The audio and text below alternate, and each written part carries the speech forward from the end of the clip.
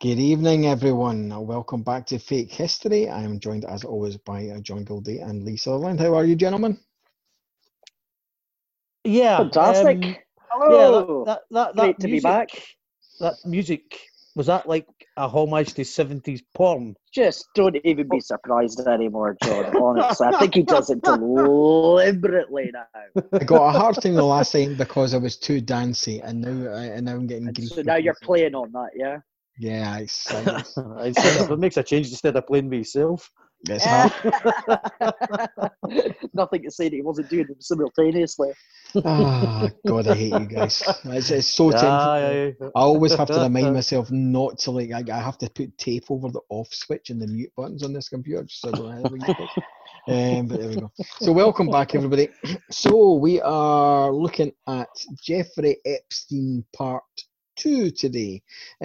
So the last time that we had you with us, we were very much looking at Jeffrey Epstein himself, his actual life, and where he got his money from, and unto his death, and whether or not he was killed, whether he committed suicide, or indeed whether he was actually taken away. An interesting one. Obviously, we've now had Ghislaine Maxwell.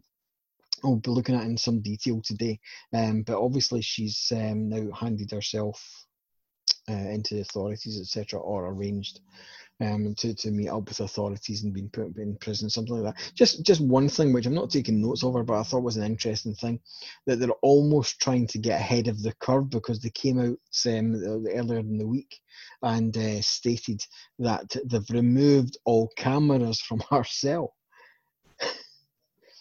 so she has some privacy. That's useful. Because if you bang people out in prison, then that's you're really worrying about their privacy. They shouldn't have any fucking doors. They shouldn't have anything. They should have should have bars, and that's it. She'll be having lobster for supper tonight, mate. Yeah, exactly. Should be having something. But there you go. So there we go. So this week, what we're going to do is we're going to look a little bit more in depth to the background. So you've got the people who were influencing, shall we say, him, and we will also look at what's behind the whole thing. I mean, I don't think that Jeffrey Epstein was giving people these young girls or putting them in harm's way for his own good, for his own pleasure. There's clearly something behind it, and we're going to look at some of the characters who are maybe behind this and get to the bottom of it. So I think one of the key characters, because obviously we've got Ghislaine Maxwell is banged up at the minute in the States. So we're going to look at her. But before we get to her, because I'm not convinced, if I'm all honest, I think she's very much a mere bit part player. But what I mean in that is she knows everything. She's up to her neck in it. But she's a pawn.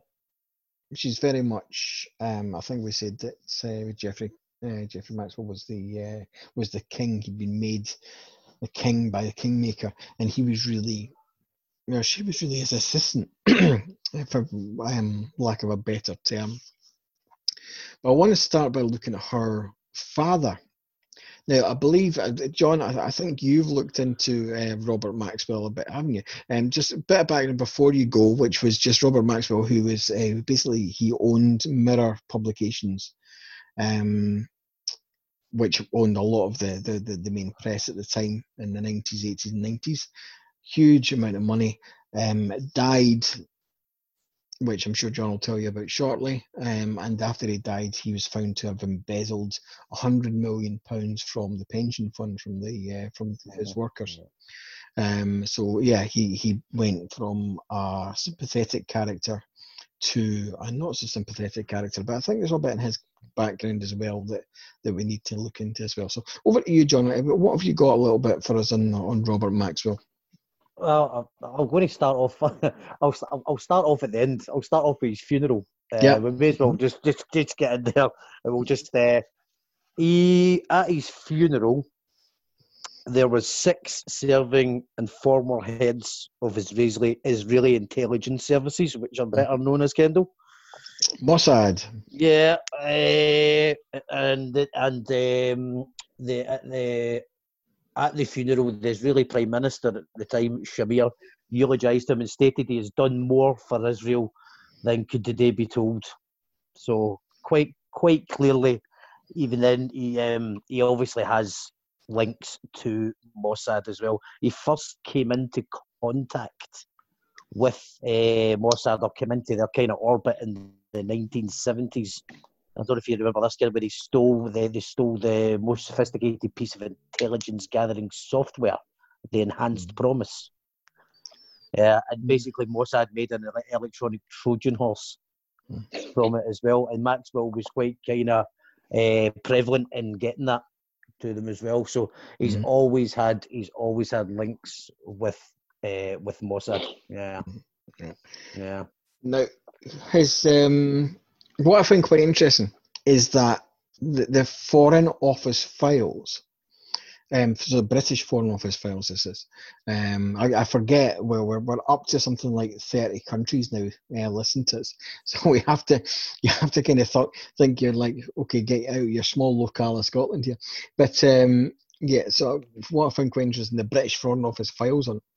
There are a couple of different things. First thing is he's known as Captain Ian Maxwell, is what the file's title is, which is quite interesting. But they have him down as a double or triple agent. Yeah. So that's what they suspect he was, either a double or a triple agent, which is quite interesting. And they also say that they suspect he was financed by Russia. So a little bit of his background as well. Now, we need to be careful on this one. We did a podcast a few weeks back called Black Lives Matter. And we were very straightforward about our thoughts as poison, racism, etc. So I think it's incredibly important that we state out right here and now. There is quite a lot in this podcast is going to come out about Israeli forces, Russian Jews, as well as America, etc. Now, we went full fire on the mafia and the CIA, etc. about JFK. I am conscious that the Black Lives Matter message is getting confused in a lot of areas with the Black Lives Matter movement, which I think we in no way adhere to. So they have an anti-Jewish, anti-Semitic area, etc., and policy, which we certainly do not. It is coincidental that a lot of the characters in this are Jewish. Jeffrey Epstein is Jewish. We can't do anything about that. Ghislaine Maxwell is Jewish. Robert Maxwell is Jewish. We can't do anything about these, and these are not nice people. That does not mean all Jews are not nice people or we're anti-Jewish. I think you'll find the prevalence of the whole anti-Semitism thing, of the mythical stereotype around Jewish people being rich and powerful, is actually being perpetuated by the circles around Epstein. So it's not like on us. Exactly. You know? But it's incredibly important before we start, like that had to be said before we go into it. So yeah, so we have Robert Maxwell, right? So he's a double troubling agent. We reckon he's financed by Russia, or the British reckon he's financed by Russia. He's got 6 ex-heads of Mossad at his funeral. So he's definitely got those 2 areas. And he was given near enough a state funeral as well in Israel. Yeah. Mm-hmm. Also, I think it's some of the people, you were talking about people eulogising about him at his funeral. It was also attended by both Neil Kinnock from Labour and John Major from the Conservatives, who both said incredibly nice things about the guy and about how incredibly important he was with terms to do with intelligence. I think it was Major that was actually saying that he was incredibly important when there was a coup in the Soviet Union, or attempted coup in the Soviet Union. And during those days that he was incredibly important to the British response, etc., to that. So, I mean, the guy had serious links in the intelligence community. I think is probably where we're going. Have you, what else have you got on Robert Maxwell, John? I've actually got another quote from the then Israeli president. As he lay in the Hall of Nation, he said he scaled the heights kings and barons besieged his doorstep. He was a figure of almost mythological stature, an actor on the world stage bestriding the globe, as Shakespeare says, like a colossus. So, you've got there's really presidents saying that. You've got 6 people coming from, or 6 ex-things of Mossad as well. Yeah. But he's a very interesting, but it's not just him, he's his colleague as well at the Daily Mirror as well, who was actually in a book that was written, a guy called Nicholas Davis, who was Robert Maxwell's number 2. He was actually claimed in this book by Seymour Hersh that Nicholas Davis found out. Would you know about the guy called Vanunu? Vanunu, yes. Yeah. I would try not to get tongue-tied saying that all freaking day. There's a lot of weird names that'll crop up in this one, that's for sure. Yeah. It's quite an interesting one as well, that he was basically being kept by Maxwell's rival newspaper, the Sunday Times, because he was about to expose Nicholas Davis and Maxwell and his Israeli secrets as well. Yeah. So he's quite an interesting character as well. And what happened to Vanunu? Funnily enough, he was lured to Italy by an agent and a female agent.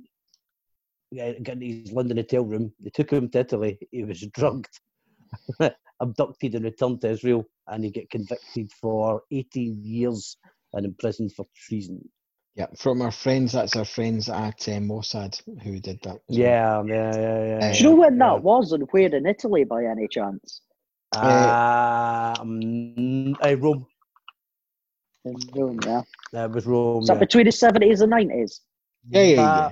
88, geez, I think. I had it open somewhere I can check. 1986 it was.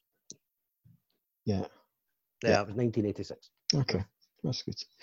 Right, the now while we're on the subject as well, because I'll try wherever possible, because just the nature of this one, we're going to be dancing all over everywhere, because everything's linked, and this is the issue with it. Everything's linked, and everybody's linked to everybody, and it's just it gets crazy, and it's a real mind fuck. Actually, pardon the French, but it really is a real mind fuck to get your way around.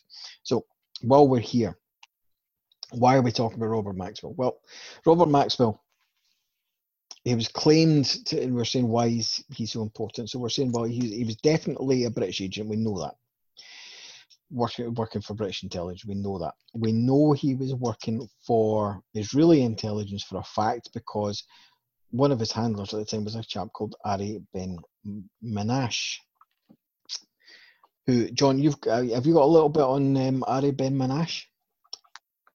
I'll start out with a quote. I've got a wee bit. I've got a wee bit on him. Yeah. He claims to have worked for Mossad from 1977 to 1987, but Mossad have vehemently denied those claims. He basically kind of Israeli businessman, security consultant, but he said he worked along the main entities of the military in Israel, but he's actually Iranian as well.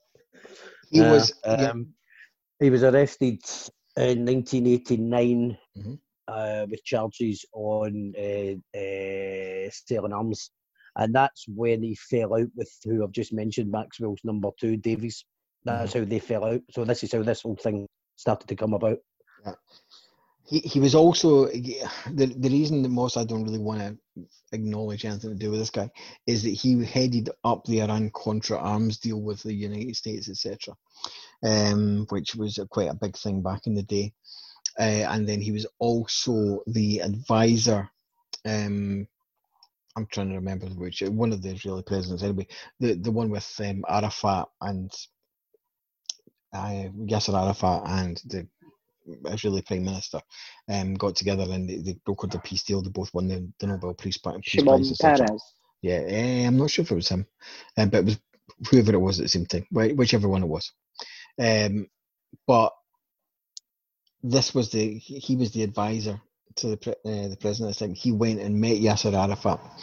Now, this deal really isn't overly popular with a lot of Israelis, and especially Mossad, because Mossad, make no doubt bones about it, are a very dangerous and very effective secret society. I say secret society, they're a military institution, but they're probably one of the most effective in the world.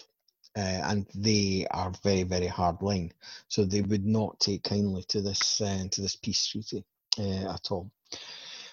But where are we taking the jump from this to Epstein and Ghislaine Maxwell and all the rest of them? Well, it transpires that this guy has met Epstein and was a friend of Epstein.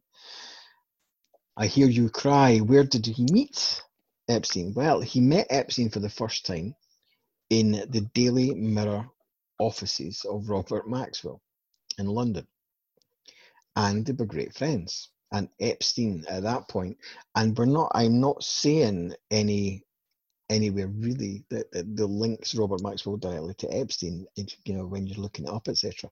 Apart from you've got this guy, and he actually claims that Epstein was working for Robert Maxwell at the point.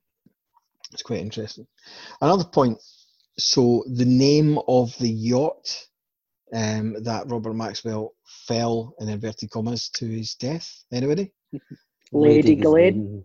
Yeah, Lady Ghislaine. I named after his daughter. Now, I'm going to come back to this later on, but we now know that they own a yacht, and this was off the Canary Isles, was where he was lost overboard. No signs of any foul play apart from there was one graze on one of his shoulders, I believe. But then the other side of that, he was known to get up nude in the middle of the night and go for his post midnight piss, as they classed it. Yes, over the side of the boat, and they reckon he fell over. I think not. Certainly, Ari Ben Manash, when asked about it in an interview, which I have watched, said that he's in no doubt that he was disposed of for exactly the reasons that John brought up. So where are we now? Because we really need to take this a bit piecemeal. So where are we now? We now have Robert Maxwell, who apparently then set up or introduced, certainly, his daughter Ghislaine to Jeffrey Epstein. But we are going back to 1977. Far, far, far earlier than anything has been kind of remotely hinted at or said. So yeah, that's a very interesting one. Remembering we already know about Jeffrey Epstein's penchant for young girls, etc. You have to wonder just exactly at what point the two of them became close, because they certainly did become close. Lee, have you got a little bit maybe on Ghislaine, or Ghislaine? I think it's Ghislaine, isn't it? Ghislaine, yeah. Ghislaine Maxwell. Mm-hmm. I mean, I've got a lot on Ghislaine. I've got bits on Ghislaine. Mm-hmm. Just some of the interesting points from her. I've got one for you. She was born on Christmas. She was born on Christmas Day. A gift to us all. Hanukkah. There we go. She was born on Christmas Day, and then 2 weeks later, his eldest son died in a car accident. There you go. There's an interesting fact for you. She started quick. Mm.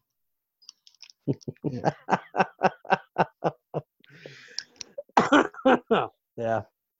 So have you got anything about Ghislaine in a relationship with? I mean, one of the first things that I've got of her meeting Epstein, which is now obviously wrong, but the last thing the only thing that I could count, or at least verified online, was that she met him in the early 90s, actually, I had it not long after their father's death.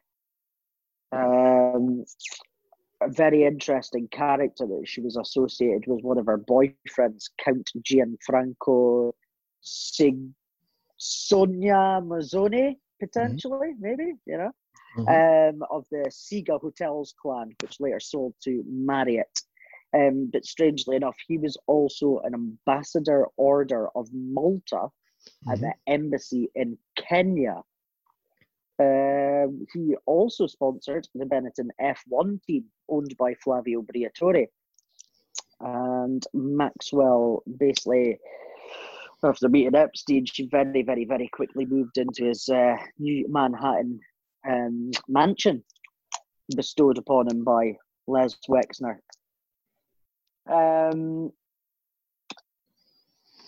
Lex Wexner. I don't. Sorry, Yeah. Carry on. Yeah, no. I mean, it was just a way to say it. I go on to a little bit of something else really after that. Not so much the. I mean, you know, basically that Maxwell, her key role in everything was opening the doors. She was the gateway to the upper echelons of society, money, and power for him. You know, her social connections was his main benefit from having Maxwell around. Besides whatever the hell they got up to before. And our link to some of the dodgiest people on the planet, never mind the ones forged by our father's connections. But I'll let you go back to Les Wexner because I've got stuff on it as well. Just on that as well, where you were saying about Ghislaine being the gateway is quite interesting because again the phrase that was used by this Israeli agent that we're talking about, Ari Ben Menashe, was that she was seen as, but Epstein saw her as the breakthrough into that orbit. So when he was talking about, I mean, everybody knows now about the Prince Andrew thing, right? Prince Andrew was a friend of hers, and that's where he met Epstein, etc. Chelsea Clinton was a friend of hers, where he went through. Yeah, they were at a bloody wedding. Now the Clintons. And where we start to tag things and sort of join threads here, because I do want to do that and try and keep it as neat and tidy as we can. So let's do it as we go along. Now, the Clintons, apparently, we know that Bill Clinton spent a lot of time with Jeffrey Epstein and went to that island, etc. As did the Clintons, Chelsea Clinton, etc. was a friend of theirs. The Iran-Contra deal, the arms deal, that we were discussing, which was Mossad, etc., was involved in with Ari Ben Menashe. Clinton was lent on because by this point Epstein, and therefore Mossad through Epstein, or perhaps not Mossad, but certainly an Israeli intelligence group, shall we say, because there is something else to come later, owned Clinton as far as this was concerned. So that could not be touched. So that arms deal would go through, and he basically kept a lid on the whole thing. It did become public at one point, became very, very messy. But Clinton did as much as he could to sort of play it down and keep the key players from the from public light. I was going to do one thing later, but I'm just going to, because we're talking about her contacts, I'm going to go down just now. I'm just going to go and say it because I think it's important. Now, we did another podcast not long ago about a missing girl called Madeleine McCann. And there is a photo fit of a girl that was, or a woman that was a potential abductor that was seen with a child around the harbour area. And it looks remarkably like Ghislaine Maxwell. I mean, remarkably like Ghislaine Maxwell. Now, where'd you go with this? We know she has a submarine license. We know she does. That's a fact. She has access to her father's boat, which is no longer, obviously he's no longer using it, which is in that neck of the woods because it's based in the Canary Islands. Okay, that's the first thing. Now, there's some other characters that we brought into it, right? Okay. Jeffrey Epstein was a friend of Peter Mandelson. Peter Mandelson was a friend of Prince Andrew. Peter Mandelson was the right hand of Tony Blair, who was Prime Minister at the time of Madeleine McCann's disappearance. Ghislaine Maxwell was tasked with providing up to 3 girls per day for Epstein's personal use, as well as the use of anybody else he should say. You're going to like this one, Lee. Peter Mandelson worked with PR spinner Matthew Freud, Sir Clement Freud's son, who befriended the McCanns after the child went missing. Yeah. There's a hell of a lot there, guys. I there have is. to tell you. No, there really is. Because you've got a missing girl and you've got... Yeah, on you go. Yeah. Mm-hmm. Ghislaine Maxwell, Mm-hmm. and this is well documented, was Reddit's most prolific Redditor for over a decade. And I do mean we're looking at every single day for more than 10 years. She'd upload new posts and would always have something to talk about. Even discuss the legal age of consent quite frequently across different states and countries. And there was only one break she took, 1 week off, where there was no posts. Mm-hmm. And you now know exactly what happened in that week, don't you? You're joking. Seriously? No, I'm not. I'm 100%. The only week that Ghislaine Maxwell did not post anything on Reddit, for over 10 years, was the week that Madeleine McCann went missing. How you like me now? Interesting. Hey, come on. What was she doing? There's a lot there. Taking a submarine for a scoot. I was going to say, that's exactly. That's the thing. If you've got a yacht, you take the kid on the yacht, you take it out half a mile, get into the fucking submarine, and off you go. Done. What kid? Done. And that's mental. That's crazy, isn't it? Like, I don't know. I don't know. I don't buy that. No? Madeleine McCann was too young for Epstein, no? For Epstein? There's no such thing as for Epstein. No. Yeah. Yeah, but even if well, you just said 2 seconds ago that she had to get him 3 girls a day, which I've read as well. But I also said for him, by then backed that up by saying or for whoever. Let's not forget about a certain chap who had a big, massive £1 million mansion there, who was doing whatever he was doing, potentially on top of a ring in that area. Sir Clement Freud. Yeah. So I mean, if you look at how many paedophiles were in that area as well, was it just for them, or was this maybe not even necessarily paedophiles, but people providing to that ring? We're looking at fixers, right? We're looking at fixers. Mm-hmm. We're looking at Epstein was providing. Look, like Epstein was a bad man, right? It was a very bad man. But I think I said last time, and I'm saying this time, he's not the guy we need to go after. He was for his crimes, yes, certainly. But he's potentially the American ringleader. Mm-hmm. But he was. You could almost break it down. But he was providing for X, Y, and Z. Now, an interesting point. Just going back to Robert Maxwell. Here's an interesting point. 2007, much after his death, in 2007, it was discovered that he had a whole load of tapes, and he had been taping all conversations with his staff, with this, with that. Everywhere was taped. Does that sound like anywhere else or anybody else we know? Remember, his good friend Jeffrey Epstein had cameras absolutely everywhere. There's a common theme, isn't there? Yeah. Let's jump off now. So I think we've done that bit. So what I wanted to bring up is that we now have, and it's a bit of a jump, and it's not really. So you now have a lot of the key characters in the Madeleine McCann, together with 2 fixers, which is Jeffrey Epstein and Ghislaine Maxwell. Whatever happened, if you're going down that and saying, right, okay, well, that's a potential way of doing it, and I've not seen this anywhere, right? But basically, Ghislaine Maxwell has taken her submarine and whisked her away. The amount of expense, etc., that would be involved for something like that, and to take her away to Morocco or wherever she went, or wherever she would have been spirited away to, would mean that that was for a potentially incredibly important client, I would suggest.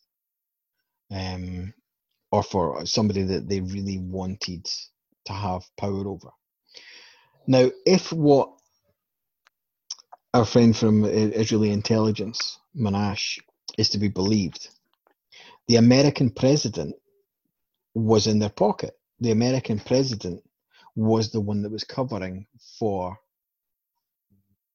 the Iran-Contra, the arms deal. So he was the main man that was doing that. So I don't think it's too much of a stretch to say that, you know, if they, some of these, you know, key people they had in the palm of their hands.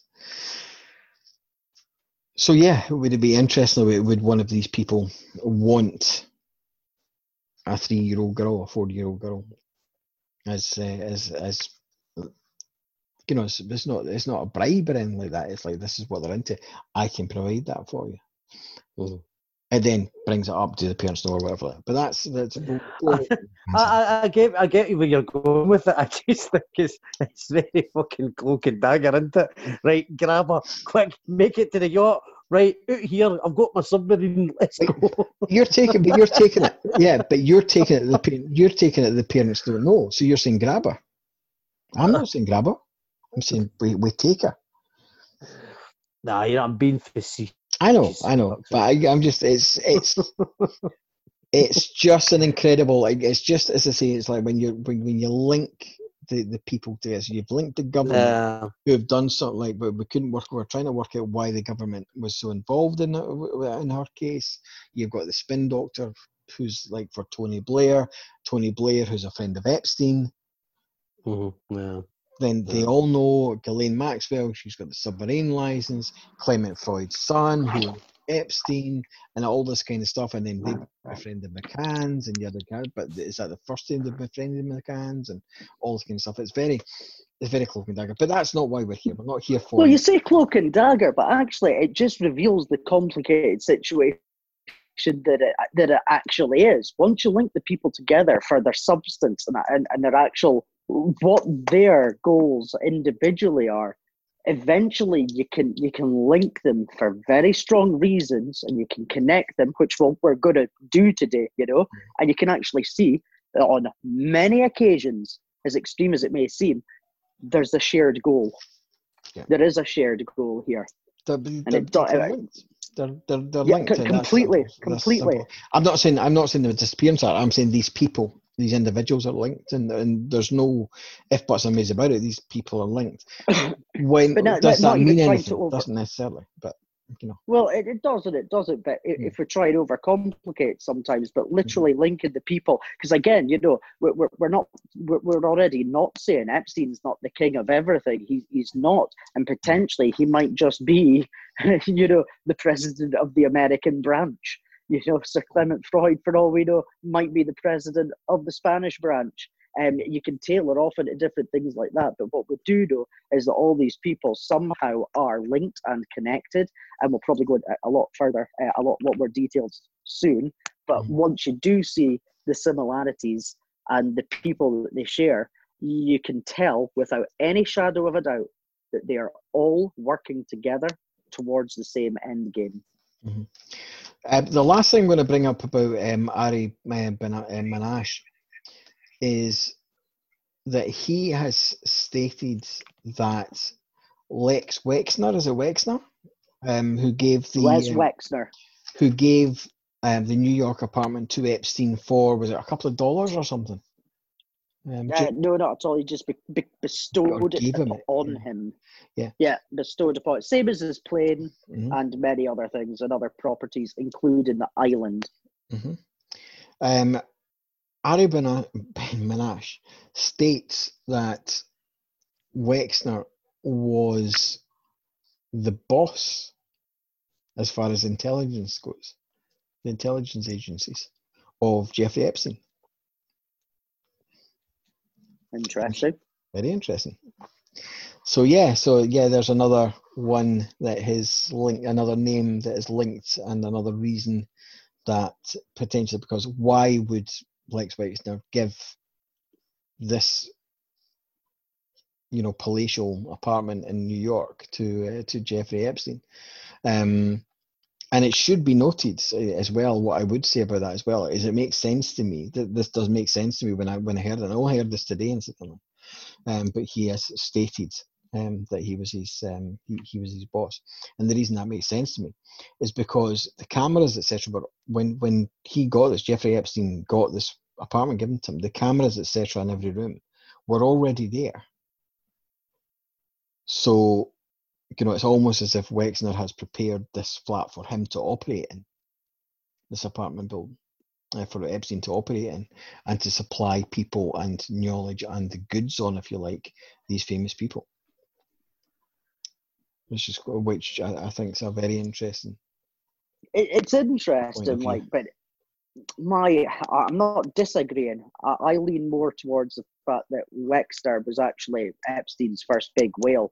I mean, if we go a little bit back to obviously getting the job in Bear Stearns, that was one of the main things, because the one thing that Epstein came away with after Bear Stearns, which was the most valuable leaving gift ever, was a Rolodex that he'd been building up for 4 years. And it was that Rolodex of contacts that allowed him to fly solo afterwards. And the first whale that he caught was Wexner. And if you look at how the money has been not transferred, not managed, or however payments haven't been made, he basically took control over Les Wexner's finances. He made some bad deals and lost a lot of money. And the other money that was lost actually silently funded Epstein's whole organization, or his structure at least, the Manhattan Mansion. I mean, this is one of the key things about Epstein. Everything that he's connected to, tied to, and linked to, it's hardly ever his name. He's never the CEO. He's never the president. He's never the anything of anything. It's in some companies or umbrellas, or in somebody else's name, or he's funded these people. And that's exactly what I have. I'm not saying I'm correct. That's what I have on Les Wexner. I mean, he transferred and shifted and moved over $1.3 billion worth of Les Wexner's business deals. It was fully in control of the whole entire finances of it. So it doesn't seem like somebody that's the boss, if you know what I mean. It looks like somebody stepped in and gotten something over the guy, because he stripped the guy blind and he's taken everything off of him. Now, Les Wexner parted ways with him, I can't remember now, I can't remember. But anyway, when he parted ways with him, he was out of businesses, out of cash, out of money, out of a lot of things. He'd lost his island. He'd lost the most expensive mansion in New York. He'd lost a lot of things to Epstein. It doesn't seem to me that he's the boss then. Or did the new young buck come along? Is Epstein the new young buck taking over? As you say, this mansion's all set up and ready to go. Because again, we're looking at a situation where, let's just say Epstein is the absolute top of it all, which I don't believe he is. Well, what happens if somebody puts a bullet through his head? Does the operation cease? Does the plan stop? It's just like if you assassinate a president. Very sorry to say. Next day, guess what? New president. It carries on. Just my opinion on that one. Yeah. John, was it you that reckoned you had some talking about assassinated presidents or something? Did you have something linking them to Kennedy, or was that you, Lee? Was that somebody? What are we talking about? Epstein. Pass. No, I didn't. It was more about that the boy that wrote the book. In his book, he claimed, like, some of the things in his book. So I'll just find it. Seymour Hershey's book, or Size, like to be called. He became, during the Kennedy era, he became fixated upon what to do about Israel's nuclear weapons. but then somebody called, give me a minute, I've lost it, McCone, who was employed by John F. Kennedy to look into this real thing. And obviously when he was assassinated, the report with the next president, who was the next president after Kennedy? Lyndon B. Johnson. Yeah. He basically buried the report. He didn't want it seen. And then in 1965, Robert F. Kennedy publicly called for the report's recommendations. And then it provoked Lyndon B. Johnson to further bury the report. He didn't want to know what was basically happening in Israel, because he was probably part of it, or helped to get it going as well. Yeah. A very interesting character, that boy. Yeah. Sounds it. Mm-hmm. Yeah. So Lee, have you got some other links to other people or anything you want to bring up at this stage? Yeah, well, I mean, we've obviously mentioned Ghislaine Maxwell. We've mentioned Robert Maxwell. I've mentioned Ghislaine's ex-boyfriend.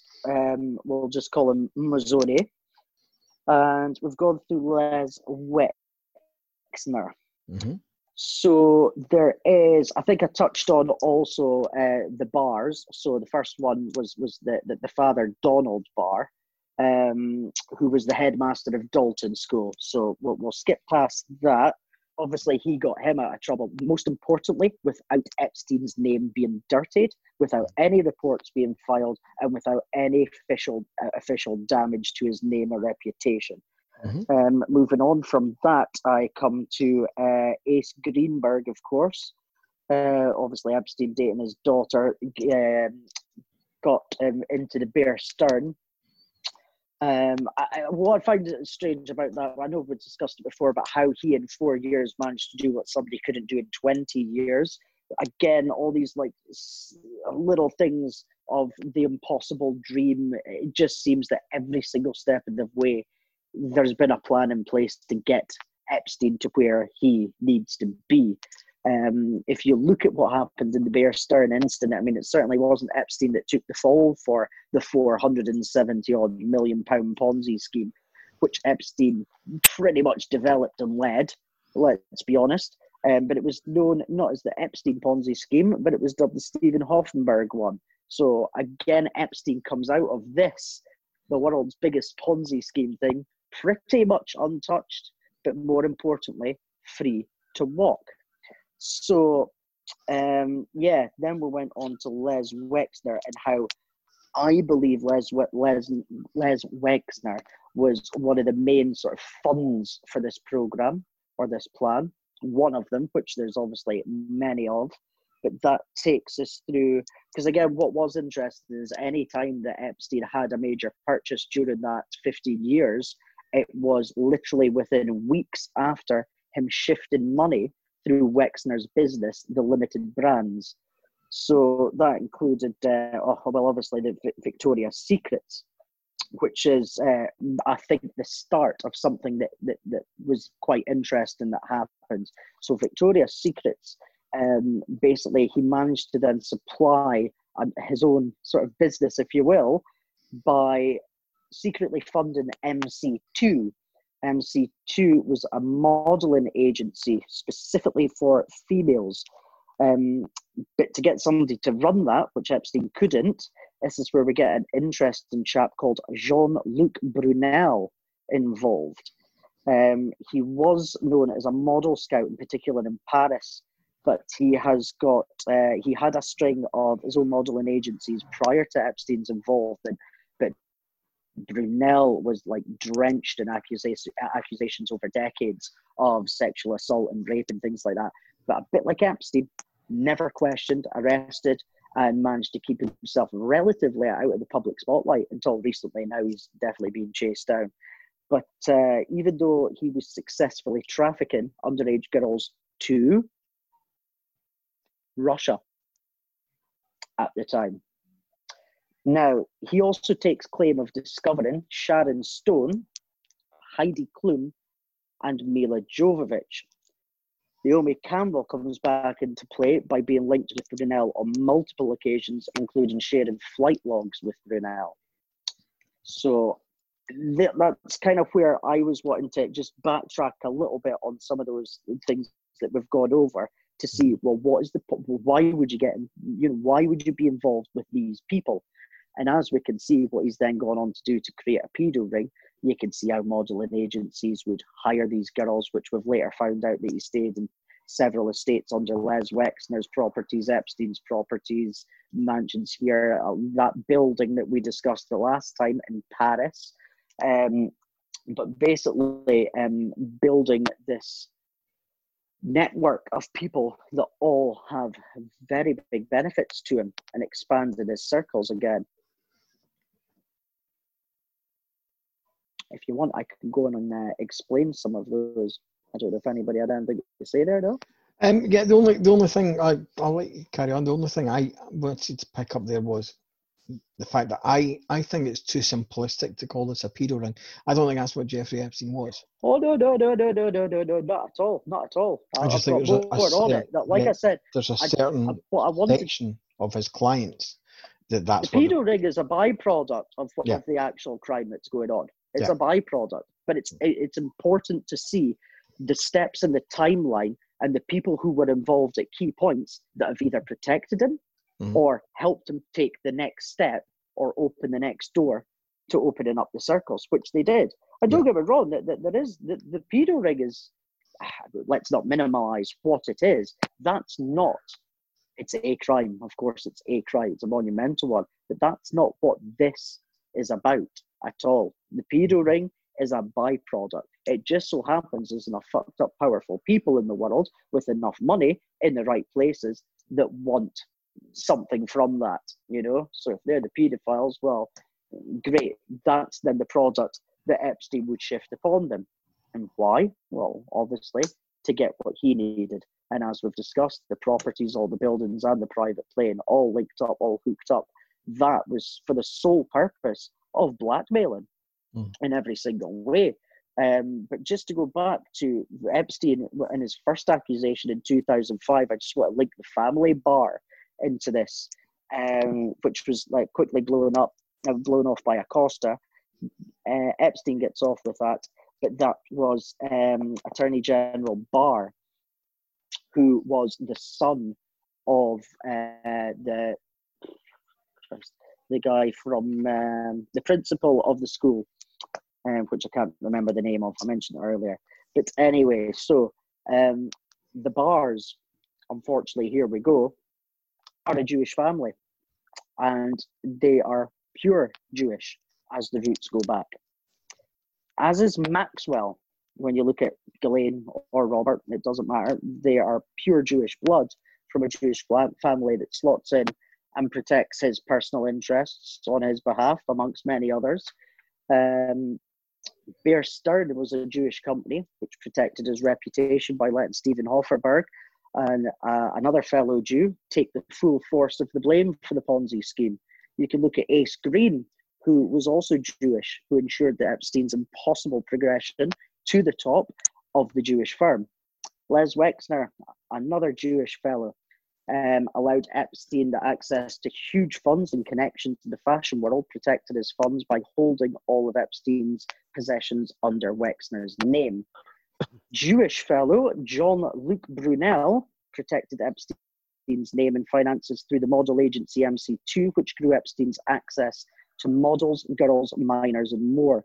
His real name is Jean-Luc Benchamoul, which was changed. I thought you were going to say Picardo. No, there is another Picard coming, or no, a Picasso. But yeah, sorry, Jean-Luc Benchamoul, which was changed during World War II to avoid being exposed to the Nazis. MC2 had offices. This is the modeling agency specifically for females. They had one in Miami and they had one in New York. They had another one, which was a head office. Kendall, could you take a stab in the dark and guess where? In New York? Oh, sorry, what? Yeah, New York, and they've got one in Miami.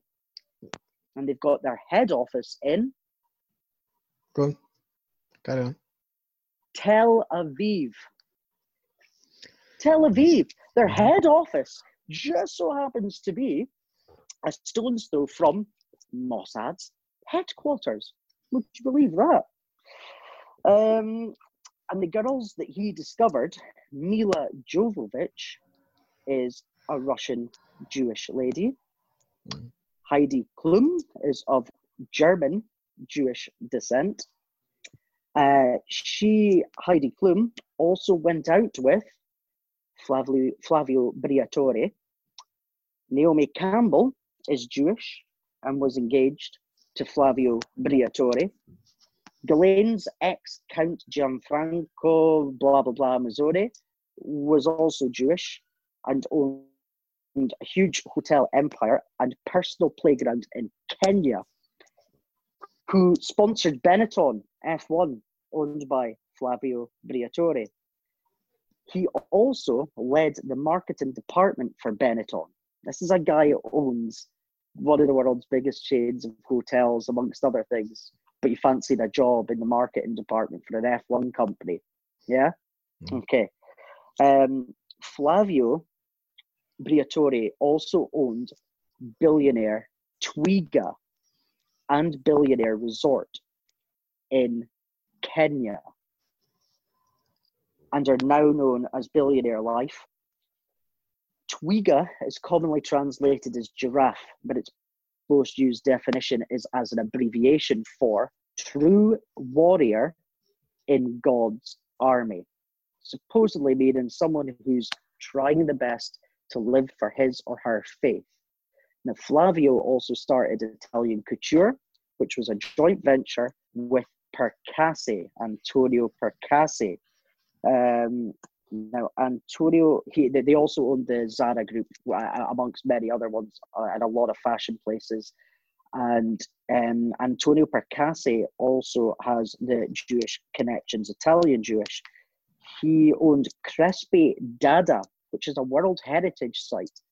He is the president of Finzer, who's pumped hundreds of millions into fashion malls and fashion brands. He's the president of the holding company Odissea SRL. He's an ex-footballer for Atalanta in Italy and currently is the president of the Italian football club Atalanta.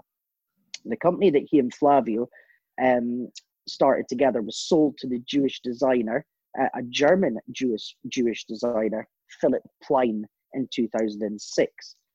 Flavio then started Bay Capital, which is an independent investment firm linked to Vijay Mallya, who owned Force India. Now, India is currently trying to extradite Vijay Mallya due to a lot of financial dodginess and a lot of things that we actually still don't know about publicly. What's interesting about that is he currently uses the same extradition lawyer used by Chilean dictator Augusto Pinochet. That lawyer just so happens to have been recruited in the last 2 weeks. Claire Montgomery QC is now Prince Andrew's lawyer. The final girl that was discovered by Jean-Luc Brunel, was Sharon Stone, who I quote, she said, "Israel holds a very dear place in my heart." She'd worked in Israel for quite a bit over the years, and Stone quotes, "Shimon Peres was a very, very, very dear friend of mine, and we did a lot of wonderful things together."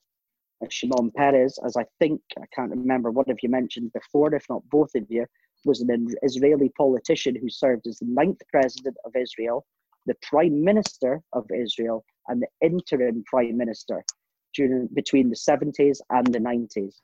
He was also a member of 12 cabinets and represented 5 different political parties in a political career spanning 70 years.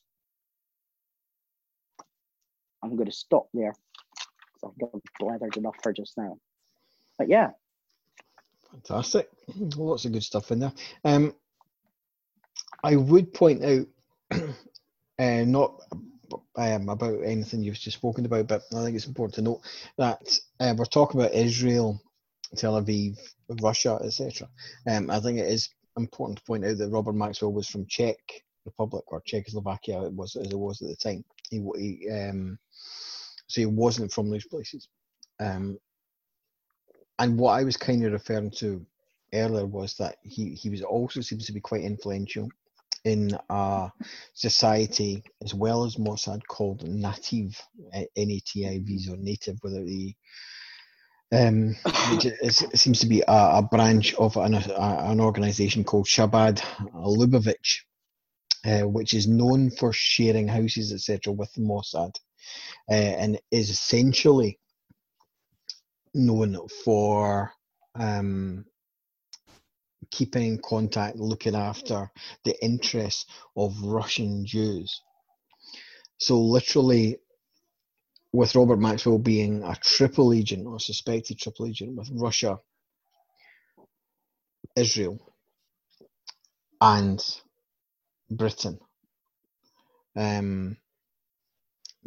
his upbringing lends itself extraordinarily well to that, for the fact that he would have been, because obviously at that point Czechoslovakia was part of the USSR, or after the war it was part of the USSR, so his family, etc., in that area would have had the strong links to the Shabbat Lubavitch, and it would have given him an automatic in, if you like, into the Mossad side of things as well.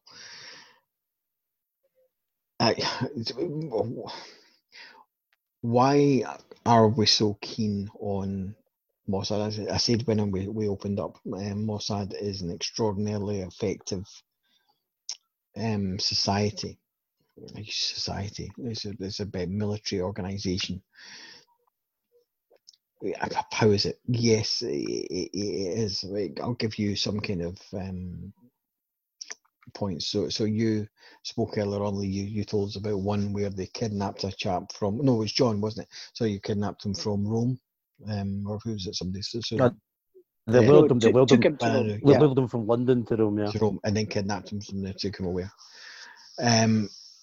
A couple of ex-Nazis, they tracked down to Argentina. They sent in Mossad, caught them, took them back to Israel, executed them, which went down well with all the relevant countries, as you can imagine.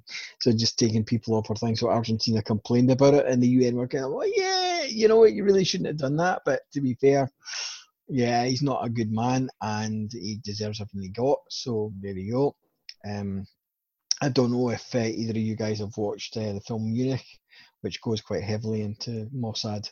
No. And it's a really good watch. It shows you exactly pretty much how they work, which is basically in the 74, 78 Olympics, Munich Olympics. It was the Munich Olympics in the 70s, where Arab terrorists went and broke into the Israeli athletes' compound and tried to kill as many as they could, and they killed a good few. And Mossad then, because they don't forget, it's personal, they don't forget. And they went after these people, and they found out who they were, and they tracked them down, and they did the needful. Now that's about the kind of characters. How effective are they? Well, if I told you that in August of 2001, Mossad contacted the USA and said, by the way, guys, heads up, you've got potentially up to 200 Arab assassins coming in to America as we speak, with a large-scale target in mind, which was less than a month before 9/11. It's quite an interesting thing. So the Americans didn't really take it that seriously at the time, couldn't get to grips with it. But yeah, so less than a month beforehand, they were actually told by the Israelis, 200 Arab terrorists have come into your country, and they're after a large scale target. So their intelligence gathering certainly seems to be interesting. So there we go. John, have you got anything else you want to bring up for us? It's funny. I was actually going to talk about Mossad. I mean, you've already touched on it. I mean, to me, they seem like, I know you've got like the CIA, you've got MI5, and blah blah blah blah blah. But see, Mossad, I think, are just on a completely fucking different level from everybody else. But And not necessarily not connected. No. But that's what I'm going to come to as well. I think, if you look at obviously this boy Ben Menashe, how much of it's true, I don't know, because he's about to release a book, so I think his book will be quite interesting as well. But some of his quotes are quite interesting, and I think if you think Epstein possibly could have been working for Mossad. Because look at the circles he moved in, look at the conversations he would have been in about world events and blah, blah, blah, blah, blah. And, you've already alluded to it, like he had a house full of cameras and things like that, not just to catch. I think that's a lot of how he made his money as well. He was obviously getting paid a lot as well, because it's like, say, you can't really link, you've already said, like Epstein's money, where did it come from? I reckon he was getting paid quite a lot of money, to do, like, through, but I'm not saying Mossad directly paid him, but look at the people he was rubbing shoulders with and things, So, and he would be an asset. He would have been an asset to Mossad as well, because Mossad are always one step. It's like you've already said, Kendall. Mossad are always one step ahead of everybody, or two steps ahead. And Epstein would have been part of their cog. Do you know what I mean? To keep the wheels turning as well. So, I mean, if you look at it, I mean, he was friends like Clinton, you've already touched on.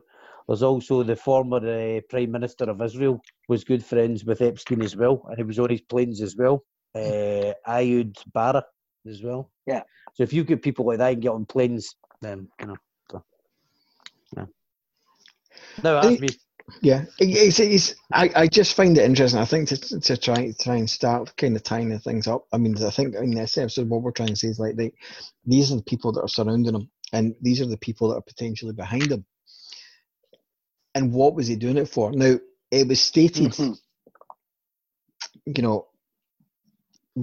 mentioned paedophile ring. We mentioned there, potentially there's actually a lot stronger. I thought it was just reaching when I looked at the Maddie McCann thing, and that just started from just because of the photograph. I'll have a look at it, and lo and behold, it's like actually we're looking at ways to bring all these people together, and what brings them all together is fucking Epstein, madly, and that lead, to be fair, a great spot because about the Reddit, because actually, she was so prolific. She made it. She actually made it so obvious, And what you're talking about here is kind of really what I was trying to build up to paint a picture of. Is what we discussed in the last podcast, where you've got these rich, famous, and powerful, and corrupt people that have all been secretly, well, maybe not so secretly, but they have been working secretly together across the world. And I do mean across governments. We're talking across every single level, across the world, towards one shared goal. Now, there is a shared goal. Now, the goal that I believe is not to specifically harm, kill, or rape young children, or diddle a few or maybe thousands of rich fuckers out of their money. That's all byproducts of the big plan. And what we don't know is how long the plan's been in place and how many times the plan changes hand. But the plan is still in motion, that's for sure, because we still have people active. Now, the plan ultimately is obviously to gain control by any means possible. All lives are expendable. It doesn't matter to Mossad or to the powers that be who dies, because anybody that's in a position gets replaced overnight. So the pedo ring, as I said, is just a byproduct of their process of blackmail. That's what the pedo ring is. You find the people you need, you find out what their needs are and their desires, and you give it to them at an undesired and an uncontrollable cost. They don't know the ultimate fee of this. And the fee is the threat of their reputations versus their silence. And who dictates the fee is what would really are coming to here, because this is who it's really all about, And as you say, everything, the plane, the houses, all of that was hooked up for recording devices. Ghislaine Maxwell admitted proudly in 1997 to Christina Oxenberg, who is Prince Andrew's cousin, and she made it very clear that it was all to be used for blackmail. And she's quoted as saying that. So it seems that all the powers that be are in the pocket, whether they want to be and whether they want to play the part or not. They've got as little choice as they have an equal clue to the knock-on effects of each individual or even the end goal. I think they're just caring about the damage done to themselves personally and their reputation, but being held over a fire with it for their position, their knowledge, and their potential connections. That allows everything to happen, which has happened for decades in mere silence. We've only come out with this almost by accident. Everything's been repressed. Any witnesses that come out have been damned or fobbed off or what have you. So my theory may be wrong, but I believe, unfortunately, because every single person that I've mentioned today is Jewish and has some kind of Jewish German, Jewish Russian, or Jewish Israeli connection, it runs too thick to not be suspecting Mossad. It's obvious. But that's not the real question. The only real question is why. So if my theory does stand ground, it's got to be for a reason. And I think that reason can only be, in my mind, for two things. And that is the new form of war with only two real outcomes. And that's Mossad blackmail the entire world for full control.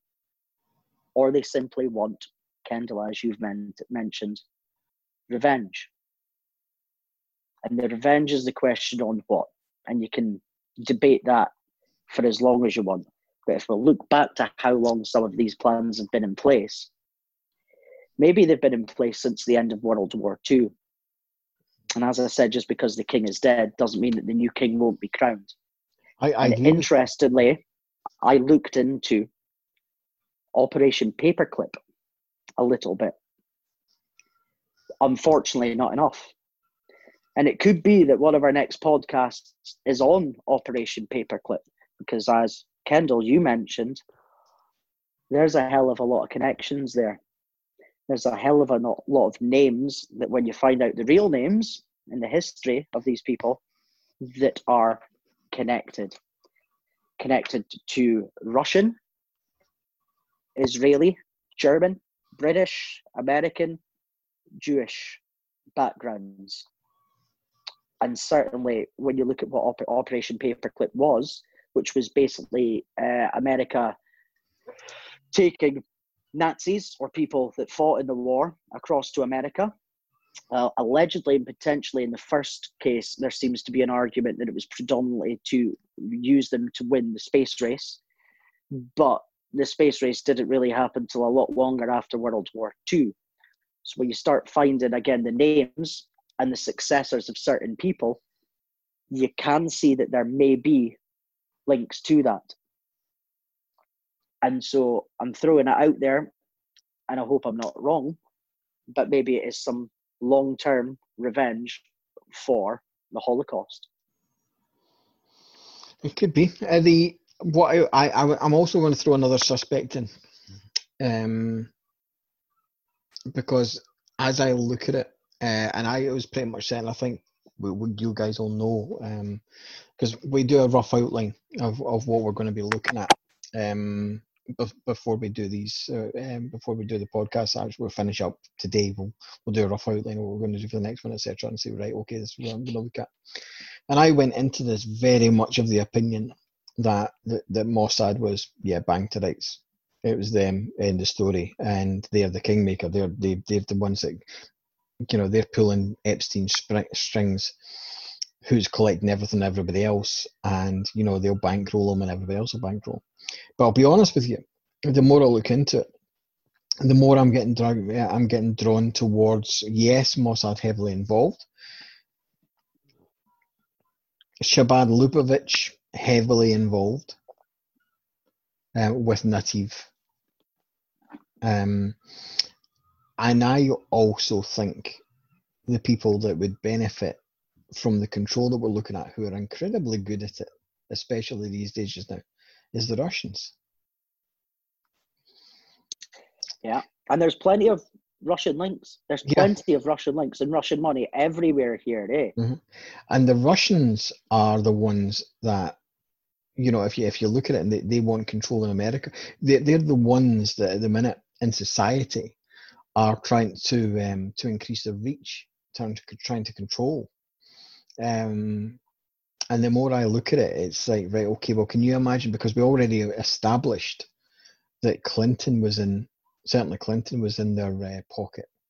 Trump has already been kind of hinted at having Russian links earlier in his presidency, and that kind of went away a bit because he was very much rumoured to they've interfered in the last election, etc., and all this kind of stuff. It was investigated and mysteriously kind of shut down, and he's fired however many FBI chiefs, etc. But yeah, there's more to be looked at, I think, in that kind of area. And I think it's very cleverly done if it is through Nativ, because that is very possibly a front for a lot of the Russian government activities. But they've got very, very close links to Mossad. Yeah. You see, just very quickly, going back to Jean-Luc Brunel, one of the ladies that he discovered, as I mentioned, was Mila Jovovich. I don't know if that name's familiar with you guys because you're so fucking old, but she very is good. she's an actress. She is an American actress. If you Google her, she was born in the Ukraine and moved around and swapped schools a lot when she was young. And there are reports from when she was at school, as young as then, that she was a spy for the Soviet Union. Interesting. Well, it is, isn't it, really? Right. Okay, well, right. So, John, have you got anything? I think we're getting close to pulling out everything out the hat that we've got in this one just now. So have you got anything that you want to bring up to finish up with? One thing I will say is if you actually look at I'll go back to Epstein and Maxwell. If you actually look at both their deaths as well, they're very kind of similar. Not obviously suicide-y, murder-y. Yeah, not really mysterious, yeah. Never been included, Like, they brought in three, they did three, then Robert Maxwell's one, there was three pathologists. One said he died of a heart attack, the other said he suffered a heart attack and drowned, and the other one said he drowned. So they couldn't agree on that. And then it's the same as they brought in an expert on the Epstein one as well. So but it's funny, the timing of both of their deaths could it have been suicide? Because if you actually look at it at the same time, at the same point in time of their lives when they allegedly died or suicide or whatever, they were both getting everything taken away from them as well, which is quite interesting as well. So yeah, I firmly believe that. I think I'm on the same kind of lines as both of you. Like, I think Mossad have definitely, this is big. This, it's like you say, it's probably gone back because Kendall, you've already alluded to it. I think either in this podcast last week you said, or maybe we talked about it before we started, is that they don't forget, Yeah, and it's like exactly you said, that. like this could be going back right after the Second World War. Yep. This was I actually didn't get it down, but Robert Maxwell, you need to look up his letters to his wife because he talks about killing, and he talks about killing Germans. And it's very interesting, and he shows I didn't get them. I'll need to get them. I've got them somewhere.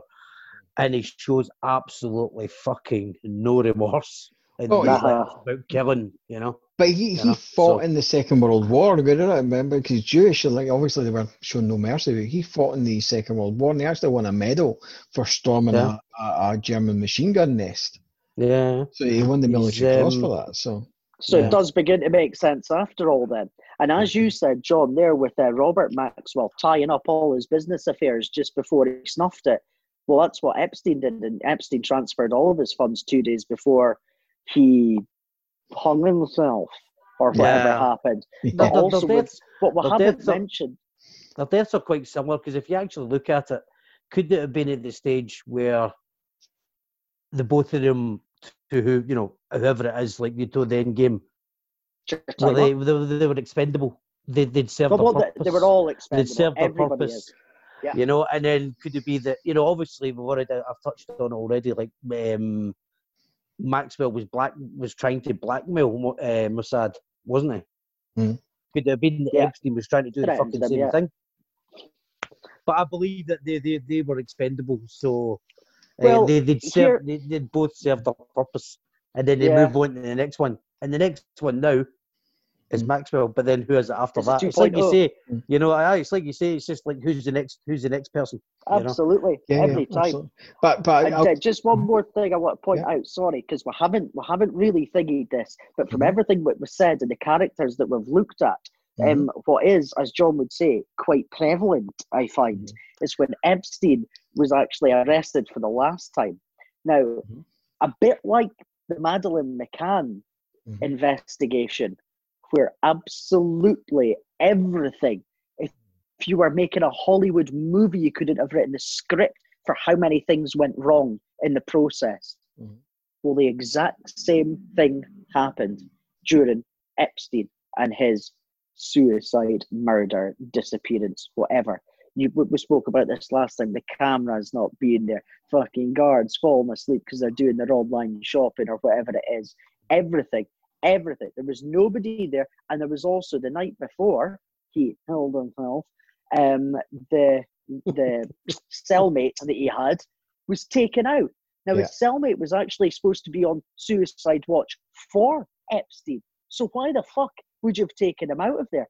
Now, what is interesting is that if you look at when he got arrested, it was actually the government corruption unit that put the cuffs on Epstein. The government corruption unit, not the feds, not the CIA, no police or anything like that. So was Epstein arrested for his crimes? Was he potential corruption and the government officials who had helped him along the way? Or was he actually arrested simply to take him out of the equation? You've skirted enough. You're now a risk to us, whoever the us. No, potentially Mossad or Russian. I have a theory on this. You'll be surprised to hear. You'll be amazed to hear. Never. Just when we thought we were fucking tying it all up tonight. I know. Strap yourself in for this ties it up. This ties it up. Right. So it was pure evil. It was. We have Epstein. Exorcist here. We have Epstein, right? Now Epstein is working, as I say now, for the Russian government and Mossad. So between the two of them, they've got this figurehead who is the fixer, who kind of owns pretty much a lot of the most powerful people in the world, including American presidents. Now we know Epstein has close ties with Donald Trump, who was once a close friend of his. I'm not saying any more than that as far as Trump is concerned. However, last time we had the last podcast, part 1, we talked about how I said that the politicians, the president, the politicians, all these people were trying to keep Epstein more or less safe. But the judges and the FBI were gunning for him. So they put him up in charges 3 times, the FBI. Not the police, not whatever government departments and like that. The FBI went after him 3 times. Since Trump came into power, the investigation into Russian interference in the elections was led by the FBI. Trump sacked, I think, 2, maybe 3 chiefs of the FBI. In my view, the FBI have gone to war with Trump knowing about Epstein. The FBI have gone after Epstein to get Trump. The FBI arrested Epstein, charged Epstein, and he was removed by Trump, Mossad, Russian secret intelligence. Because potentially Altogether. Trump could have a bigger picture in this altogether, and that's how he's actually eventually gotten to power. Potentially, You know, potentially, if he's And close to this the is it. Russians. Potentially. But my point is, this has come out because Trump went to war with the FBI. Not the other way around. Trump went to war with the FBI, and the FBI went, fuck you, we are going for you. And they're it's going for almost what him happened with JFK. through Epstein. Mhm. So that's my theory to it. So, And look what happened to JFK. yeah, exactly. Exactly. Yeah. But that's And so let's, that's my again, I say delicately, but let's not avoid the absolute facts. But the FBI and the CIA are heavily Jewishly linked. All the people at the top are Jewish. And again, all of the connections. And I do believe, I need to come up with the names, that there might even have been 3 people through Operation Paperclip set straight in at the top levels of the FBI. Well, there we go, folks. I think we'll leave this here. I think we've done a pretty good job on this one. There's a lot. I mean, it's a 2-parter, and we could go on and we could speak for another 4 or 5 hours on this one. I think we've looked at Epstein. We've looked at his people underneath him, who he's used, etc., and come to a conclusion that I think we all think that he's a pawn. He's the king. He's the kingmaker. He's supplies everything to everyone at a price. That price is either favours back, and if it gets nasty, then the ability to blackmail. We think that he is run from behind the scenes by potentially Mossad, potentially Russian state, and Russian secret intelligence. And I personally think that the reason he's been caught is because one of his victims, potential victims in Trump, went to war with the FBI. I think it's probably an open secret how Epstein works, etc. They know about it, definitely. and they've gone after him. He's had to be removed by those that are doing it, and this is not ended because of Ghislaine Maxwell, etc., who is in full knowledge of all the facts in my belief. Mm-hmm. So we'll see what happens over the next couple of weeks and if we're proved right or wrong. But I think that's... We'll obviously do another one next June when she goes to court, if she's still alive. Exactly. She makes it, bigger. She doesn't do a David Copperfield. Yeah, exactly. Gone. Exactly. But anyway, so she's got a fucking submarine moored at the nearest marina. underneath the cells, mate. Yeah. But no, I have to say, quite happy. I think we've actually tied a lot of strings together. I think we have tied a lot of strings together, and there's a cogent theory in there towards the end. So I think that's good.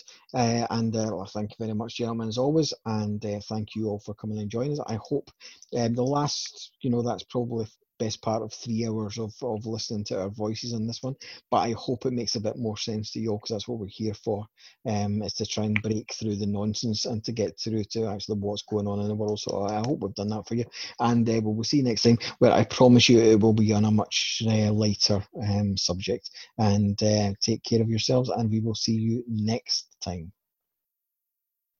Ciao. Adios. Bye.